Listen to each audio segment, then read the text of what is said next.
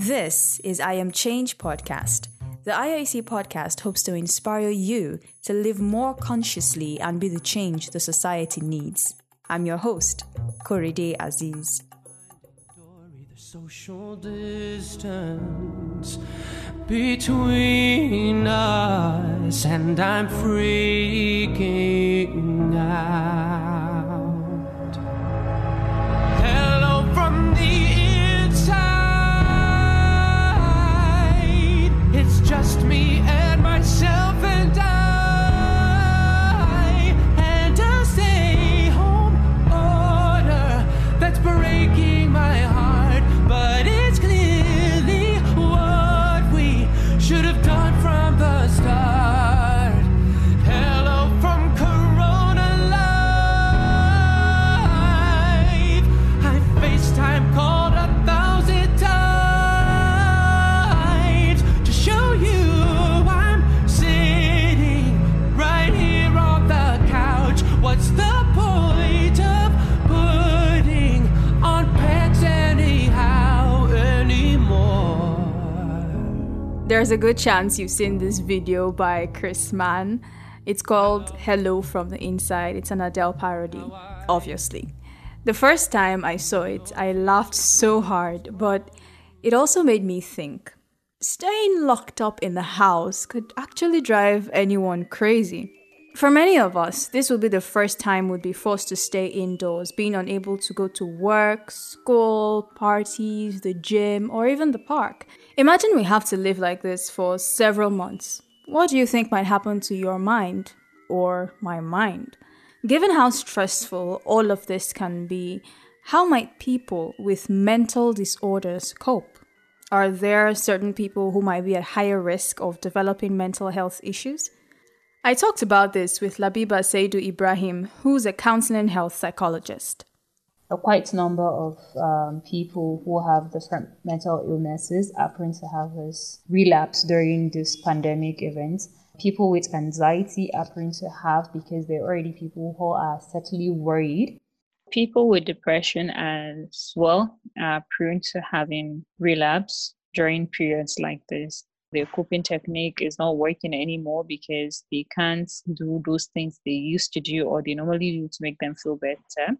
Then people with bipolar disorder as well, they would tend to have relapse as well. How about people who don't already have mental health issues? Could they possibly be at risk of developing problems at this time? People who don't have coping techniques are at risk of exposing themselves or at risk at having issues during this period. And this is a period where we would have people in our personal spaces. Let's take, for instance, married couple. They're used to going out in the morning to the various workplaces, and then they would come back, already they're missing each other, But in a period like this, we just have to be in the same space, and we have to tolerate each other. We'd have to just make sacrifices and compromises we're not even ready for, because honestly, nobody is ready for this. For someone who has low tolerance, it's going to make it very difficult for that person to keep sane. For someone who gets angry easily, it's going to be difficult. For an introvert that doesn't like being around people, they just love having their own time. They just love being on their own. And then at some point, even if you're not an introvert, sometimes you just want to be on your own and you want to reflect, but you can't do that because there are lots of people doing one thing or the other. Then let's go to the extroverts. If you're a kind of person that usually goes out on a regular basis, socialize with friends, you just can't stay in one place. And then all of a sudden you would have to be in one space. It's so difficult for them to keep calm. Sometimes they would feel they're just going to go crazy. All right. So you mentioned coping techniques. Like, what coping techniques do you think would help people who don't have mental health issues to be at the optimum mental health? There are people that, throughout this period, all they do is sleep, eat, it's a reason that no matter how relaxed you are, you'd eventually get tired. So one can just choose to learn new skills One can just choose to do all those things you've been procrastinating for years, things you have been anticipating, but you didn't get the time to do. You can do that. You can learn new recipes. You can just do workouts outside or inside your house, yoga, dancing if you know it makes you happy. For people that haven't spent time with their family, this is a right period for you to just do it. Get to know your family. You might never know things you would find out. And it's going to be really exciting because it's like you exploring, then it's going to bring your bonds together. But in as much as you want to do that, by the time you notice you're getting into each other's space, try and space out, just give a breathing space. And I've seen a lot of online lectures, online trainings, like you could join, just do anything productive in your life, and then try as much as possible to be spontaneous with it. So the first thing is know what works for you. It's a lot easier if you know what works for you, because you can't just say because that person is happy doing this, you would automatically be happy doing that. It doesn't work that way. As long as your personality is not the same, it wouldn't work for you. I've seen a lot of videos that go, hey, be productive this period, don't lazy around. Some people, all they want is to lazy around. If lazing around makes you feel better, just lazy around, because you wouldn't want to just succumb to societal pressure saying, okay, this one is useless and his life is not doing anything. And then you feel the need to do something because other people are doing something. What if that other something doesn't actually make you happy? If you're a parent with children in school, there is a good chance you've adjusted to spending only a limited number of hours with them a day. All of a sudden, their school has to shut down, and then your office has to do the same. Now you're stuck with your whining, restless, perpetually hungry little angels. And right about now, you've had enough. Or maybe you're more concerned about how your children are faring and struggling to keep them engaged. What can you do? I would advise parents to get a routine for their kids, a routine that would be fun, would be educating, and it would be interactive for them. I'm sure lots of kids actually like the idea of spending a lot of time at home. Most kids will like going to school, just waking up early. But then at the end of the day, they would eventually get bored. So you as parents, you can just create fun. Africans were just born to we're always serious with our kids. There's nothing like if you're sitting down, play around with them, you get it. This is the time for parents to understand their kids. This is the time to communicate with them. This is the time to actually learn to be empathetic with your kids. Now, I'm wondering about parents who have to continue working during this period. And the funny thing is, some parents who would normally work 9 to 5, because now there's hardly a separation between work life and home life. They might even be working for longer hours. So what can parents like that do to ensure that their children are at the right place psychologically? So most of those parents tend to have caretakers that do take care of the kids. So you can just try and tell the caretaker, okay, this is the new routine I want my kids to have. Are you self-isolating alone? Perhaps because you don't have a roommate, or because you somehow found yourself stuck in one place because the lockdowns happened so fast. How are you doing? What are you doing to keep your spirits up? Try as much as possible to reach out to people whenever they feel bored or carried away. Find something that would keep your mind off busy. So once you just find yourself thinking, oh, I'm bored, or thinking, okay, I'm slipping into depression, or I think I am losing my mind, just look for something that will take off your mind off that, and you're good to go. So people who are economically vulnerable, what different problems might they have from other people who are financially okay? Imagine somebody who has not been able to meet up end means. That person would likely be sad. And then once you're sad for a long time, sometimes you feel agitated, there is hunger, there is this feeling of guilt. Maybe if you have a family, you can tender or you can fend for them. People like that are prone to having mental illnesses. So that's their difference. They already have a factor that would lead to having mental illness. What can anyone do to protect their own mental health as well as those of loved ones? Well, taking care of yourself. Because sometimes, especially mothers, we're so busy taking care of other people that we do forget ourselves. For other people, you could just be there emotionally for them, physically for them, except in a period whereby, okay, this is a toxic person. So that's where you have to choose yourself. And because in the process of trying to save that person, you would actually just drown yourself. So learn to know when to walk out in a toxic relationship. Once it's getting toxic, then you would need to save yourself instead, because at the end of the day, you'd end up drowning the person and drowning yourself. So yeah, check up on your loved ones, be there for them emotionally. All right. Thank you. Thank you so much. It's my pleasure. Thank you for having me. And that wraps up my interview with Labiba. So far, one group of people who haven't been talked about much is people with substance use disorders. How might they be more vulnerable in a time like this when we're right in the middle of a global pandemic? Dr. Dayaba Shuaibu is a mental health practitioner and an internationally certified addiction professional. She's also the country director of Reconnect Health Development Initiative, a mental health charity. We spoke about the issues people with substance use disorder and addiction may have to deal with amid this crisis. Listen. What are the specific risks for people with addiction? Okay, we can actually look at it in two ways. Yeah. So addiction, like we always say, is actually a chronic brain disease.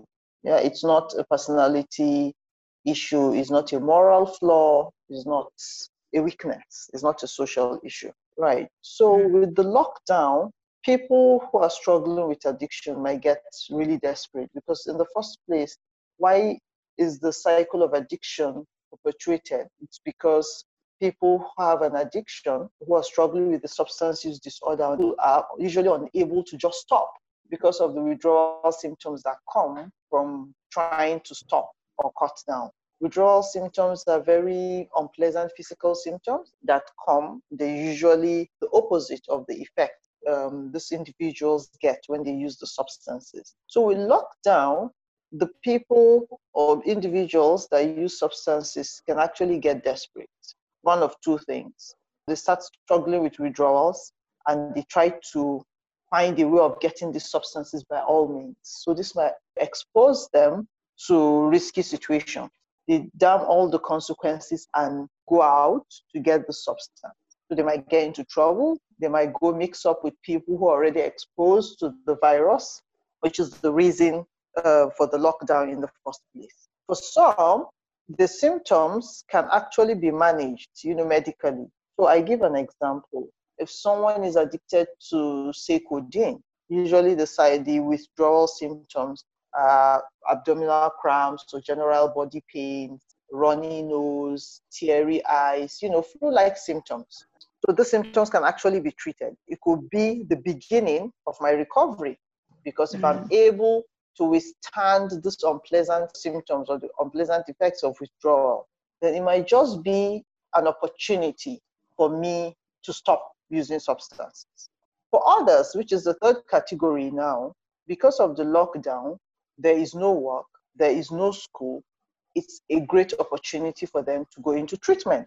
Because one of the challenges of treatment is, I'm not able to stay in a rehabilitation center for this long because I need to go back to school or I need to get back to work. And if my office does not know what I'm struggling with and I'm unable to take 3 months off work or 6 months off work. But with the lockdown, nothing is happening. So rehab centers are open? Oh, yes. Like someone asked me once, I was wondering why I was still working. And her question was, is psychological service an essential service? I said, oh my goodness, we are the ones, that are having a lot to do, just like the physical health people. Because there are people are struggling with a lot of anxiety. People are struggling with a lot of psychological issues because of that fear of the unknown. Okay, it's either I'm a frontliner and I feel I'm exposed, or I have a loved one who is in isolation. I don't know what's going to come out of it, or I just don't know what's going to happen to my business, or I don't know what's going to happen to my family if I don't go out to fend, for food, or I've never been indoors for this long, so I'm feeling suicidal. So there's a lot of work to do. So we actually, rehab centers are open. And, I always say it is an opportunity, for some people. Okay. Do you think we could see an increase in the number of ODs, overdoses? Well, it's not as easy as a yes or no answer. So overdose now, it depends on access. So if the individual has access, how regular is the access? For instance, I just have the one-off supply and I don't know when next I'm going to get it. I could actually get enough and decide to keep in the house and keep using. But if I'm unable to take it to the house and I have a one-off opportunity to go out and meet my dealer, I could actually feel like, let me pump enough into my system to keep me for the next few days. So that could actually predispose me to an overdose. Because again, we should remember that addiction takes over judgment. Someone without an addiction can actually think that, no, don't do that.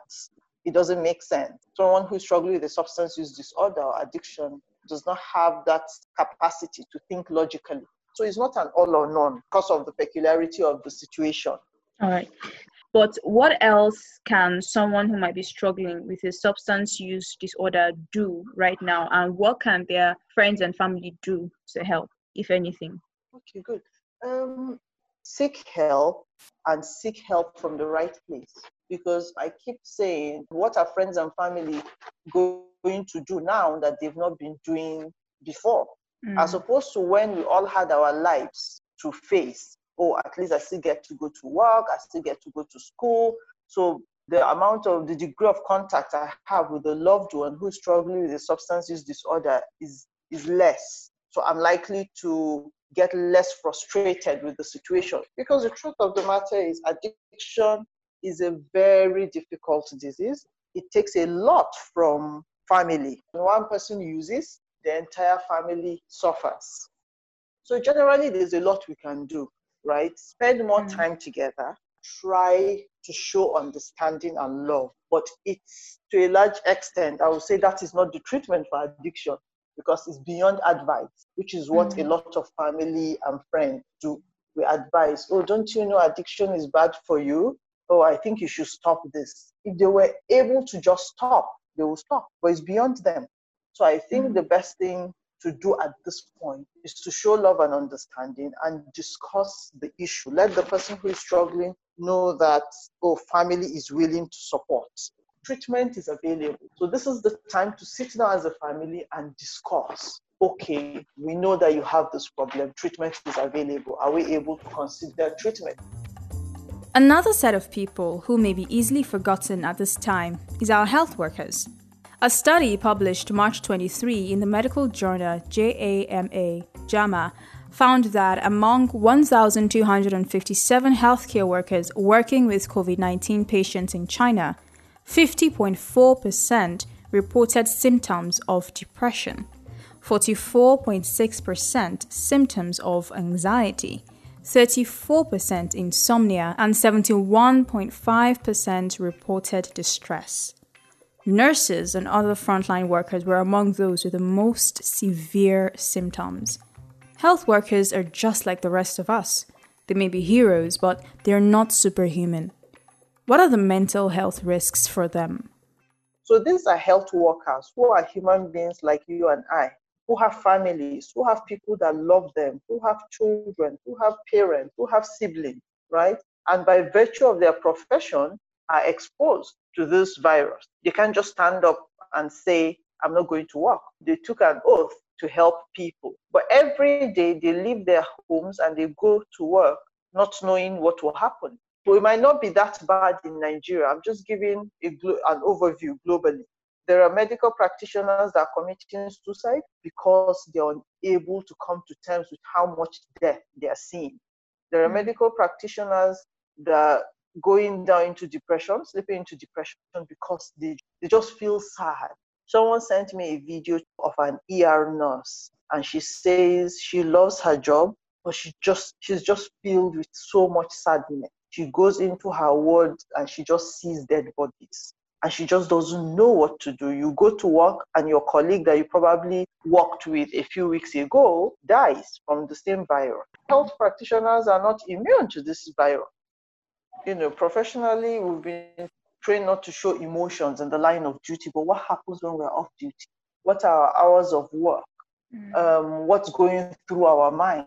So I think they should be availed with psychosocial support, help, even if it's a helpline, for them to be able to call and talk to a therapist, to say, okay, this is just to decompress, instead of keeping it all in and trying to behave like they're strong, or it will just pass. It won't just pass. Get help. Talk to someone. If you have any thoughts you'd like to share on the topic, we'd like to hear from you. Send us a message via Facebook, Twitter, or Instagram. On Twitter, we are at IAC_podcast. And on Facebook and Instagram, we are at I Am Change Podcast. Don't forget to share this podcast with your friends. Please rate and review IAC Podcast on iTunes or wherever else you listen to podcasts. That way, more people can find us. Until the next episode, continue to be the change you want to see.